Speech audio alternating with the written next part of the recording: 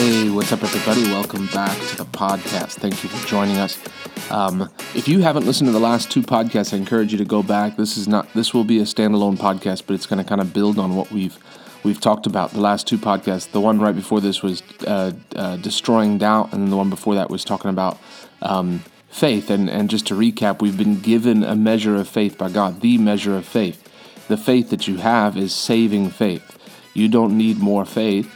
We talked about needing less doubt. The Bible, the disciples said to Jesus, "Lord, increase our faith." And he said, his response was, if you had faith as the grain of a mustard seed, you'd say to the sycamore tree, be plucked up by the roots and be planted over there, and it would happen. And then he said later, if you said to this mountain, be thou removed and be thou cast into the sea, and shall not doubt in your heart. Doubt is what hinders. And so we talked about unbelief. We talked about doubt. We talked about dealing with doubt and unbelief. But I want to talk about, there's the part that God has done, but our responsibility as Christians and as into what's our part. The devil tries to make us live below the standard that God has for us. One way he does that is through unbelief. And really part of unbelief is ignorance, not knowing what God has made available. If you wouldn't be in the Word, if you wouldn't be listening to these podcasts, if you can say, hey, listen to these podcasts, I've realized things that I didn't know. And maybe you haven't. Maybe there's been nothing that's come, but you still listen, right? But just reminding yourself cements what God has done on the inside of you. But if you say, man, there's things that the Lord showed me in the Word, if you wouldn't have taken the time. So there's responsibility on our part. There's a scripture that says, it's 2 Peter 3, verse 18, and it says, "But grow in grace and in the knowledge of our Lord and Savior Jesus Christ. To him be glory both now and forever. Amen." Grace is a spiritual gift, so God has given it to us. According to Ephesians 1:3, we've already been blessed with all the grace that we're going to need, but it's a matter of access. It's a matter of us growing in the grace. It's us walking in the grace. There's so much available. There's grace to never be sick ever again. But there's many Christians who get to heaven too soon because they didn't know that grace was available. And so it says, grow in grace and knowledge. There's another scripture in 2 Peter 1, verse 2, and it says, grace and peace be multiplied unto you. You see that a lot in the New Testament, right? Grace and peace must be important. Grace and peace be multiplied unto you. It says how? Through the knowledge of God and of Jesus our Lord. God, the main way we grow in grace is through knowing Jesus. It's coming to know who he is. James chapter 1 says, verse 5 says, if any man lacks wisdom, let him ask of God, who gives liberally and upbraids not. That's an important thing to see. When you read the Bible, keep your eyes open to the character of God. What is that saying? God's a generous giver. He gives liberally. It goes out of its way to say he's not just he gives to everyone who asks, he gives liberally. That means he gives over the top. When you understand how much God has for you and what he wants you to access, he's not the problem. You're not praying a prayer and waiting for him to answer. He's saying this is what's available. Go after it by your faith. I love that scripture in the New Testament. It says, since the days of John the Baptist, the kingdom of heaven suffers violence, and the violent take it by force. What is that saying? Hey, John the Baptist, what did he come to do? He came to prepare the way. So for the first time, the gates of heaven are now open. The kingdom of heaven suffers violence. People are storming the gates, right? And the violent take it by force. There must be a violence to your faith to say, God, I'm not gonna come up short of what you have for me. If my inheritance is healing, bless God, I'm gonna walk in healing and supernatural health. If my inheritance is to lay hands on the sick and see them recover, bless God, I will lay hands on the sick. I'm going after it by my faith. So the responsibility is not that God continues to pour out grace. It's that he's poured it out and we grow into the grace. We grow in faith. We don't grow in the amount of faith. We grow in our faith effectiveness. You exercise your faith. It's like a muscle. Your muscle's there, right? Your muscle's there. You're just the what you need is there. My child is 18 days old now, right? But he's got everything he needs. He's got his feet. He doesn't get new feet. The feet are growing at this point, but there reaches a point where the feet don't grow anymore. But he may be fast. He may be, whatever. You can look at the physical ability of somebody, but they grow into it. So when we look at what God has called us to do, it's our responsibility, number one, to grow in grace, to look and see what's available and to go after it. The second thing is Jude chapter 1, verse 20, and it says, "And ye, beloved, stirring yourselves up on your most holy faith by praying in the Holy Ghost." You don't actually build faith through praying in tongues. Your faith is built through the Word. The only source of faith is the Word of God. You build yourself up into a place of faith. Ye, beloved, stirring yourself up, not stirring your faith up, stirring yourself up on your most holy faith, praying in the Holy Ghost. The devil tries to keep people at a place where they're in the mental realm, right? Your head, you're always asking questions. That's where doubt originates, is in the thought life. Hebrews chapter 11. Let me find the scripture here now that I'm thinking of it. Man, I love the Holy Ghost. You begin to speak on a subject and he brings scriptures back to your remembrance that you weren't planning on talking about. Hebrews chapter 11, verse 15. Verse 14, it says, "For people who speak thus make it clear that they're seeking a country. If they had been mindful of that land from which they had gone out, they would have had the opportunity to return."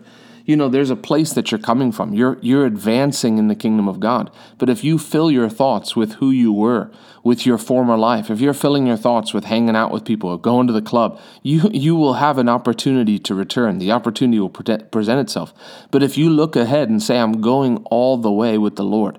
I'm not looking back. I'm moving forward."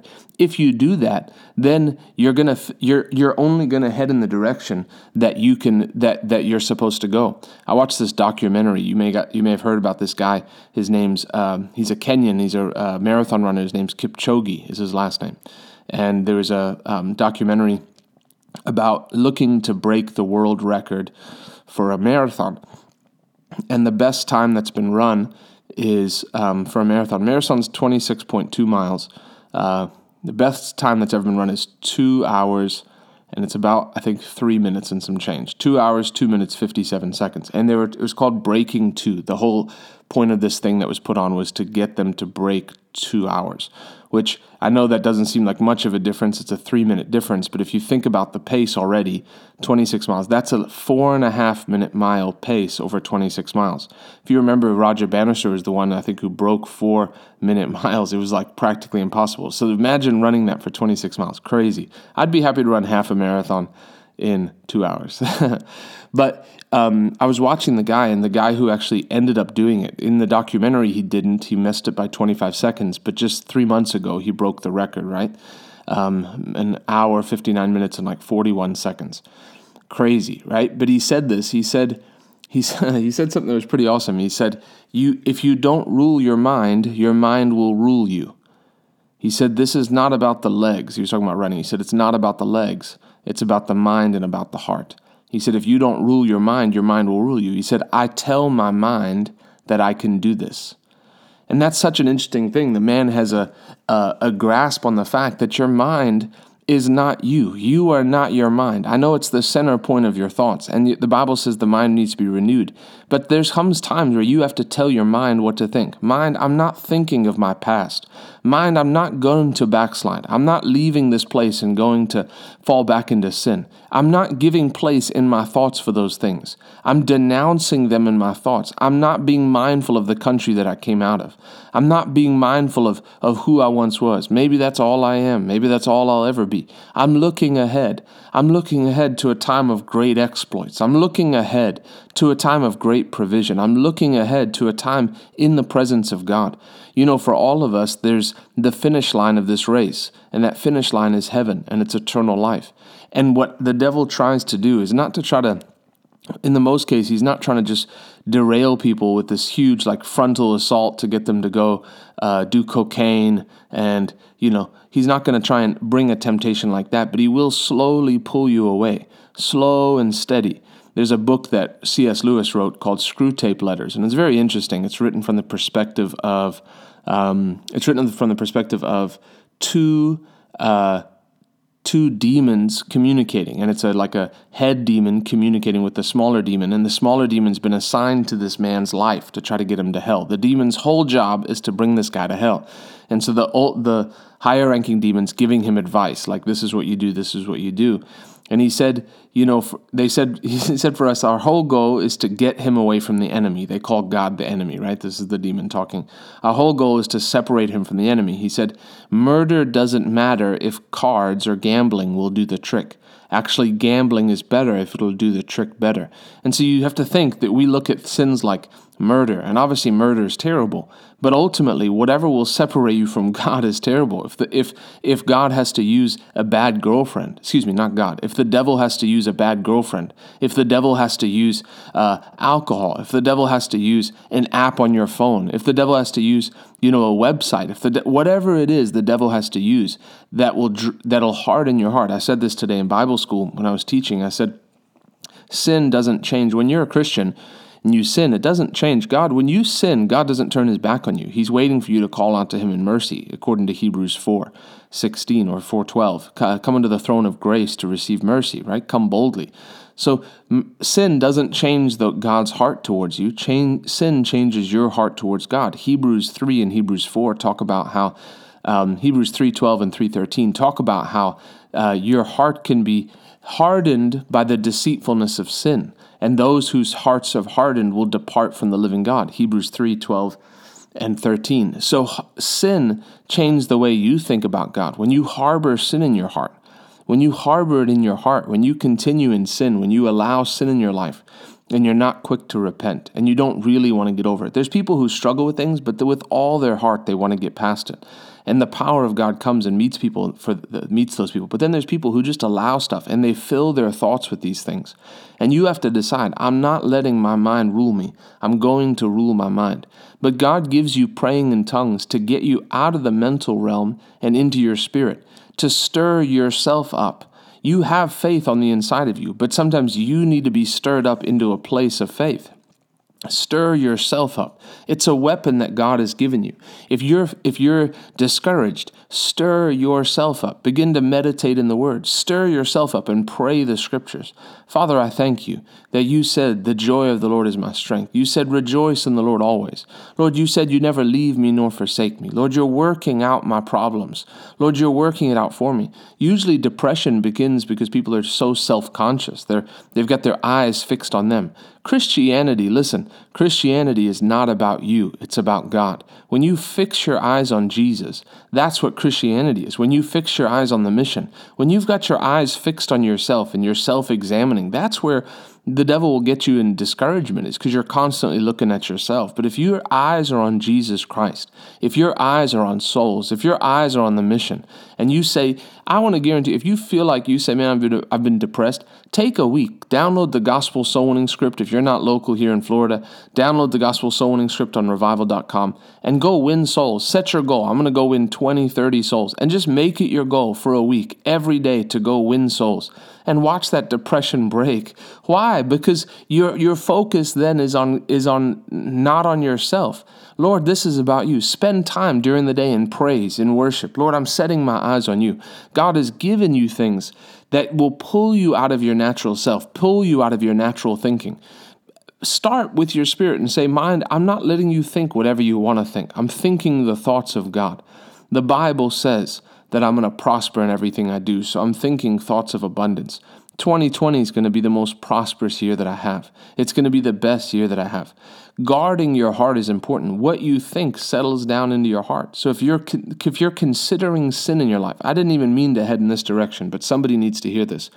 If you're considering sin in your life, if you've got this thing in the back of your head of like, I could go back and hook up with this person, if you're letting those things linger, you have to denounce those things. You have to bring them out. The devil wants to fight in the dark. He wants to fight in the realm of your thoughts and your secrets. Bring it out. Be accountable to somebody. Find someone in authority and be accountable and say, this is what I'm struggling with, but I need help. Lord, help me. Go to a pastor. Go to someone that's over you and say, this is what I need help with. I can't mess around with this. Those things will make you return to where you came from, but in a worse condition. Why? Because your heart will be hardened towards God. It's like a slow leak in a tire. Your heart will be hardened. It'll be harder to then get back to where you were with the Lord. because of that, because of the slow leak where you allowed it, where you should have been serving God, should have been doing the right thing, and you were kind of on the outside serving God, but allowing these thoughts to come. It'll be harder to get back because you weren't honest with God the whole time. Be honest with God. But God gives us our prayer life. God gives us praying in tongues. God gives us the word. God gives us preaching. I know you're listening to a podcast, so I'm preaching to the choir here.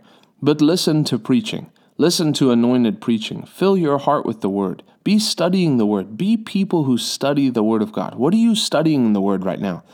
What are you studying? Are you studying righteousness? Are you studying giving? What are you studying? You should be studying something. What's the Lord been talking to you about in your heart? What's been going over in your heart? You know, this is how we advance. This is the weapons of our warfare. This is what God has given us to pull us out of the place where we're discouraged, to put us out of the place where we're just like every day, just going about our business and doing whatever, and never in a place of moving forward in our faith. You should be in a place of expectation. Faith has a tangible expectation to it. I expect good from the hand of God today. I expect breakthrough. I expect when I lay hands on the sick, they recover. I expect it to happen. Even right now, lift your hands. If you've got any infirmity in your body, it's going to go right now in Jesus' name. The Bible says he sent his word and healed them and delivered them from their destruction. Right now, in the mighty name of Jesus, I take authority over a spirit of infirmity. In the name of Jesus, come out. In Jesus' name. Infirmity, go. Healing, spring forth.